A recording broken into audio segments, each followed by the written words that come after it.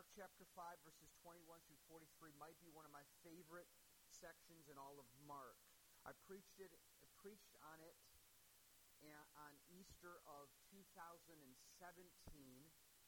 and because it is a resurrection story as well, it's a picture, like we said, of what Jesus does when he converts somebody. Remember last Wednesday night I said that the miracles of Jesus provide or prove to be at least two important things. They authenticate who Jesus really is, but they do more than that. They're a picture of us of salvation and conversion. Let's look at this passage now. I'm going to read all three of these paragraphs, and I need you to help me make observations, interpretations, and applications. Here it is. When Jesus Christ, let me stop here and say, this is a sandwich story. It's a sandwich story. So tell me why you think it's a sandwich story after I read it. And when Jesus had crossed again to the boat on the other side, a great crowd gathered about him, and he was beside the sea. Then came one of the rulers of the synagogues, Jairus by name. By the way, many believe that Jairus, by the time Mark's writing this, is a believer in the church. And everybody knows who Jairus is, because Mark rarely uses names. And seeing him, Jairus fell at Jesus' feet and implored him earnestly, saying, "My little daughter is at the point of death.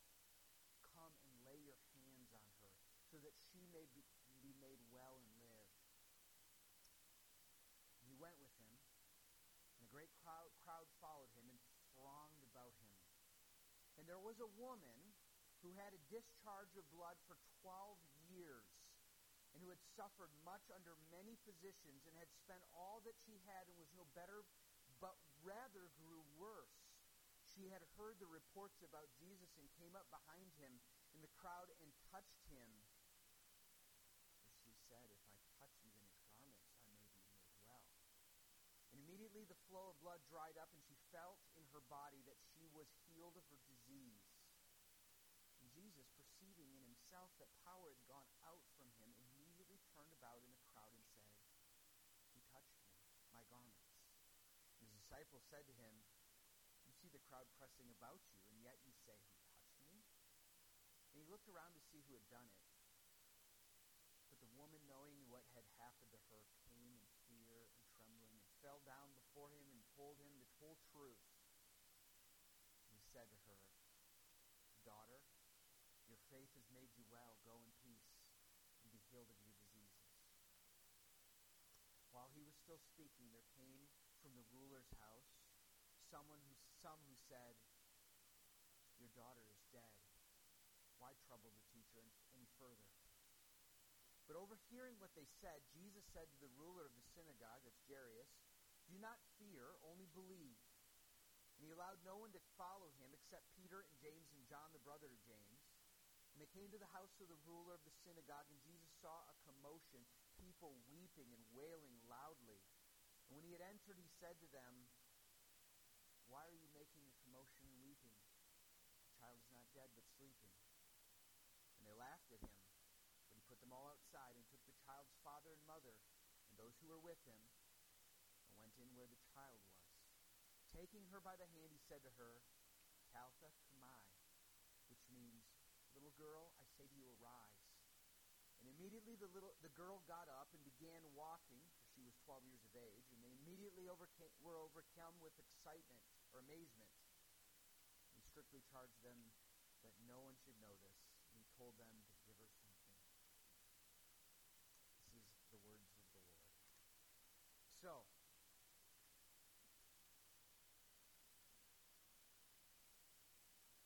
anyone have an idea why it's a sandwich story? What? And? Not really. What's that? Yes. Mark employs this technique on numerous occasions, actually. It's a story within a story. You have the bun, and then you have the meat inside of it. In fact, what most scholars believe, and I think it's helpful to understand this, is that the meat inside is a pivotal point in which you are to get from both stories. And So we're going to look really closely at that. Now, what is the bun, if you were to say, in the story? What story is the bun? If we're talking sandwich, using the sandwich analogy. Yeah, Jairus' daughter. Jairus' little girl, 12-year-old girl, who's dying and then dies and Jesus raised from the dead. And what's the meat or the inside of that sandwich? What? The woman with the discharge of blood. How many years did she have the discharge of blood? Okay, so what does that say? Let's just make some observations about, is that interesting? Yeah, so she had the discharge of blood as long as that child was alive. Okay, what other observations about this passage?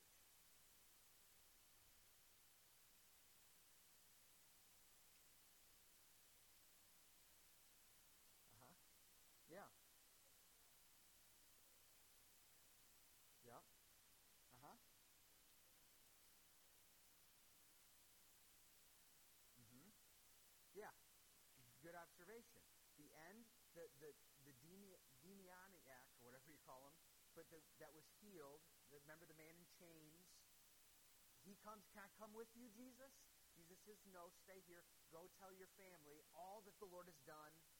Here he says the opposite. Charge them to tell no one this. That's a good question. That's digging into the text and going, I want to figure out what's going on. Anybody got a quick answer on that? You, Dwayne? Or was that a Chuck? That was a I'm not sure chuckle? Yeah, speculate. Good. Mm-hmm. What one were the Gentiles? Yes. So why yes.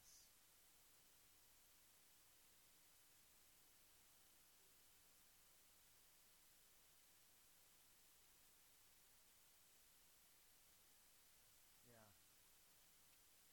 Yeah. Jesus, yeah. Jesus seems to, with the Gentiles, tell them to spread the news. He spends several days in Samaria, and he preaches them, but that was with the woman, and that was in John chapter 4. And in this story, he tells them to go, but it's the Jews. Now, I think that the biggest reason was a practical reason, because he ends doing this later on in Mark. Early on in his ministry, he says, just don't go tell people. And the reason why he's saying that is, I believe, it's not yet my time. If you do that, it's gonna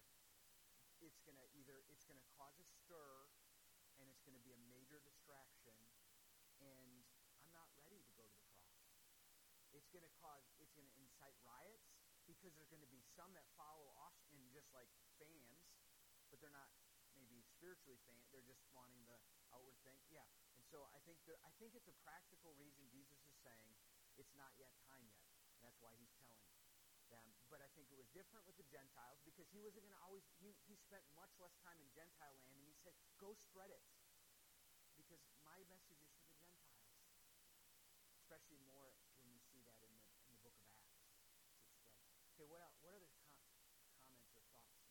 this passage? Yeah. What's the question that you're thinking of? Good. Yeah. Yeah. Mm-hmm.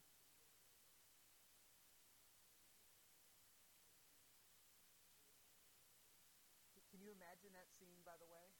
I mean, doesn't that just seem like, I mean, there's just a throng around him. Yeah. Who touched me?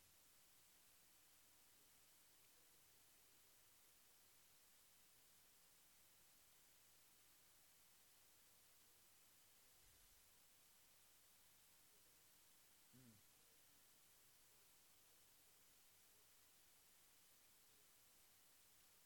Yeah.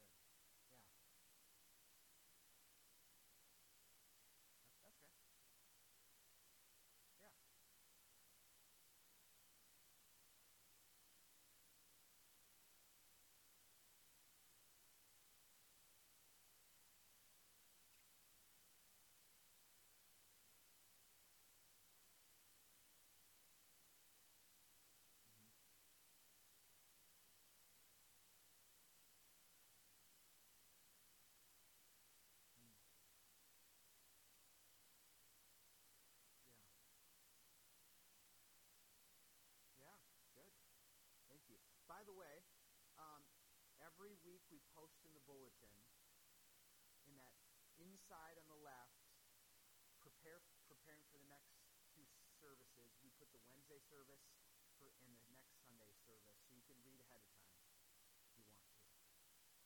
Stephen didn't know about that. Okay. Some other observations from this text. Maybe things that like, oh, that's cool, or that doesn't make sense to me. But why? Yeah. Jacob.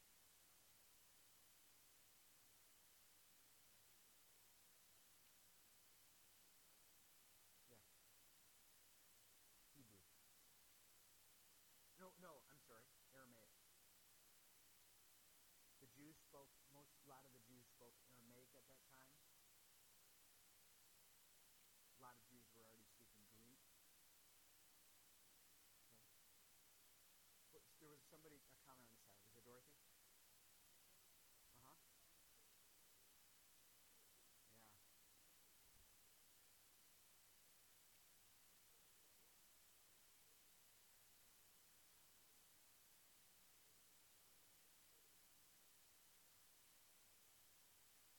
But that's good. There's more to that even. That's huge. Yeah, Daniel.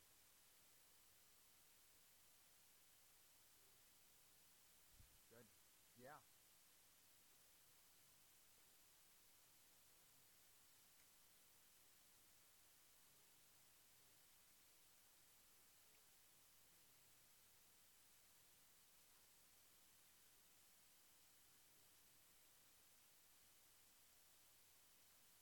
I'm looking for my notes here. I don't even think I brought notes tonight. Oh yeah, they're over here. Okay, yeah. Daniel brought up what his grandmother first brought up is that, listen to this. If a woman has a discharge of blood, this is Leviticus, the Mosaic law. If a woman has a discharge of blood for many days, not at the time of her menstrual impurity, or she has a discharge beyond the time of her impurity, all the days of her discharge shall be continued in uncleanness. As in the days of her impurity, she shall be unclean. Every bed that she lies on, all the days of her discharge shall be to her as a bed of impurity, and everything on which she sits shall be unclean. As in the uncleanness of her menstrual impurity, whoever touches these things shall be unclean. And shall wash his clothes and bathe himself in water and be unclean until the evening. Talking about those that touched anything she touched. And Leviticus 11 says, and if an animal, okay, I'll stop there for a minute. Oh. So, she wasn't supposed to touch Jesus, right? In the Mosaic law, it was never, ever true that a holy object would remain holy if something unclean touched that holy thing. In the Old Testament, holy things were holy was an adjective that related to things set apart and sacred to the Lord. The holy temple, the holy instruments, the holy cups, the holy candlesticks. And any time something unclean would touch it, that thing would become, the holy would then become unclean, except for Jesus. Everything else becomes dirty. Unclean things that touch Jesus. Jesus doesn't get unholy. They get clean. And we find that. He pronounces, he in a sense, calls her out, which is the most loving thing he could ever do. Yeah. Yep. That's right. By your faith. Yeah. Were you going to say something, Mike, or no? Okay. I divided up this section when I preached it, seeing four things. Was the woman's, like, I focused in on this, the meat of the thing, but then it helps us see the other outside stories too.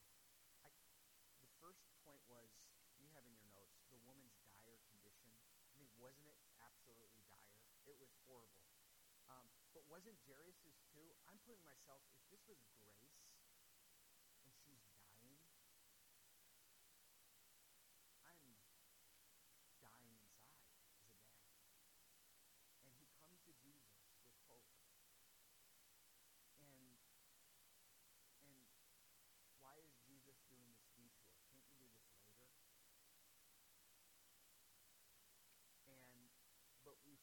the woman is unclean and there's a death to her. And this unclean woman is for 12 years the length of the child, and her uncleanness represents something deeper, her deepest need. And wouldn't you say that's true of every human being? In a spiritual sense, every human being is born into a world as desperate and in dire need as this woman. The neighbors, the friends that we prayed for salvation, and each one of us have been this way. Our kids are born into this dire condition. They are absolutely in desperate need. We're unclean. We're dead in our trespasses and sin, Ephesians 2 says, and we need rescuing, just like this woman who was alienated from society. She was alienated from worshiping in the temple because of her uncleanness. I just read from Leviticus 11. Anybody that even touched her became dirty. So it was bad. The second point that I see is the woman's false solution. What were the woman's false solutions to her problems? Yeah. She tried everything, it says.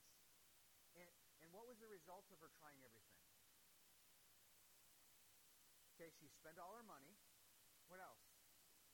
It said it was worse. Now, we must stop and go, okay, this passage isn't teaching us that if we're sick, it's wrong to go to doctors. There's other places, there's people that have held that wrong position. It is wrong to put our trust in doctors in the stead of putting our trust in God. There's a certain way we trust a good doctor, but we don't trust it in the same way as God. Okay, but we see here in the imagery, isn't that what human beings do? They're empty, they're struggling, they're dirty, they're clean, and they're yearning for something, and they'll seek it through sex, they'll seek it through money, they'll seek it through trying to meet purpose in life. They'll seek it through friendships and relationships, and it doesn't satisfy, it doesn't cure that need, that dire condition that we have. It only makes it actually worse because it actually comes. It's a lie that doesn't promise, and it leaves us more despairing. She was in despair, but we see the woman's true solution, which we know is Jesus in this story. The woman needed Jesus. She heard about him and grew, and her faith grew. What she needed was Jesus' touch and voice. Isn't that what the people we prayed for tonight need? They need Jesus' touch in their life and voice. They need Jesus to go live. They need Jesus' voice to say that message that your friend or the pastor, someone said, believe in your heart. Know that this is true. And that's why we pray the Holy Spirit. We don't just say, whenever we pray for an unbeliever, we don't return and say, why do we have to pray? We just tell them to believe. Well, we know that something has to inwardly happen. And that was happening. She touched Jesus, and she was made well. Then Jesus called out and called her daughter. This is like the only time Jesus calls someone daughter in the Gospel of Mark. The answer to our healing is for Jesus to actually call us son or daughter, spiritually. And he did that to her. The woman was not allowed to touch anyone. She ventures and has the guts to touch him, as was mentioned, and was healed. But Jesus is what we need. He's always what we need. The last was brought out by Scott too. Number 4 is the woman's saving means. And it was faith in Jesus. Jesus saved her. What was the means of that saving? She believed. She had faith. She had a heartfelt trust in Jesus. And what is the question? All of it is we can come up with dozens of verses that say it is not, we are saved through faith and not by our own works. In this case, it says your faith has saved you. What does Jesus tell Jairus, the heartbroken father, when he finds out that his daughter is dead? What does Jesus say? That is actually a critical phrase in the Gospel of Mark. Do not be afraid, only believe.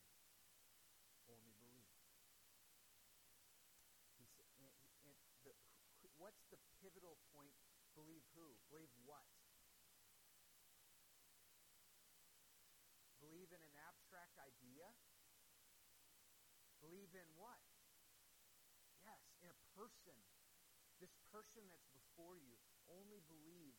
And we find that he comes and he heals and raises this daughter from the dead. Let me end with this. Do you know the gospel in order to share it with others? Do you know it to apply it to your own life? I was reviewing this recently. I shared this to you last week so that you would pray for your children. We would pray for our children. We would pray for opportunities. I talked to two people a few minutes ago before I came here at Leo's, and they both wanted me to pray for them. Sarah, waitress, who wants to go to church. She grew up Catholic, but she believes in Jesus and she needs a relationship with Jesus. And so her name's Sarah, but she sadly works on Sunday, so we need to pray for Sarah and for Ryan. The Bible says that we need, for God so loved the world that he gave his only Son, that whoever what? Believeth in him, believes in him, on him. We don't work for our salvation. We don't earn our salvation. It says that whoever believes, we call that faith in him. What is saving faith? Saving faith is at least two things. Saving faith is faith in objective content, and it's a heartfelt trust. For Ryan, who needs probably the Lord and isn't saved yet, he needs to come under the conviction of some objective truths that he believes is true. But the thing is, the devil believes these things are true as well, so that's not good enough. He needs a heartfelt trust. What are the things that he needs to believe? I think the New Testament says that he needs to believe that he's a sinner. He needs to come under the reality that he is a sinner.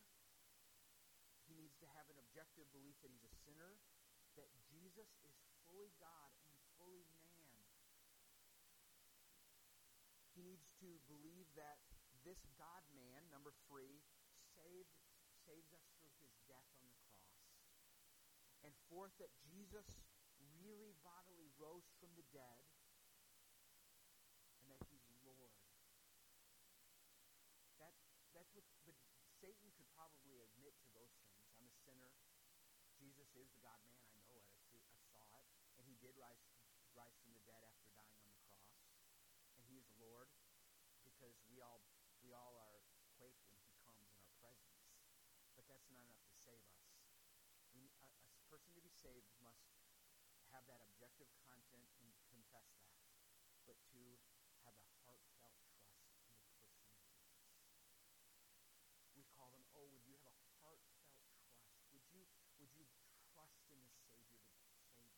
Would you rest in him and him alone to be your rescuer, your God, your Lord, who will remove all your sins and accept you fully, not based on anything you've done, because the only thing you did to qualify for salvation is be a sinner. Because he only saves sinners. And let's pray that, like this beautiful story, this woman that was rescued. I love how Mark gives this picture of our salvation and calls us to faith in this great saving God. Any last questions or comments before we wrap up? Let's pray for this service this week. Pray for Mike. Isaiah 36 and 37 is where we're going to be this Sunday.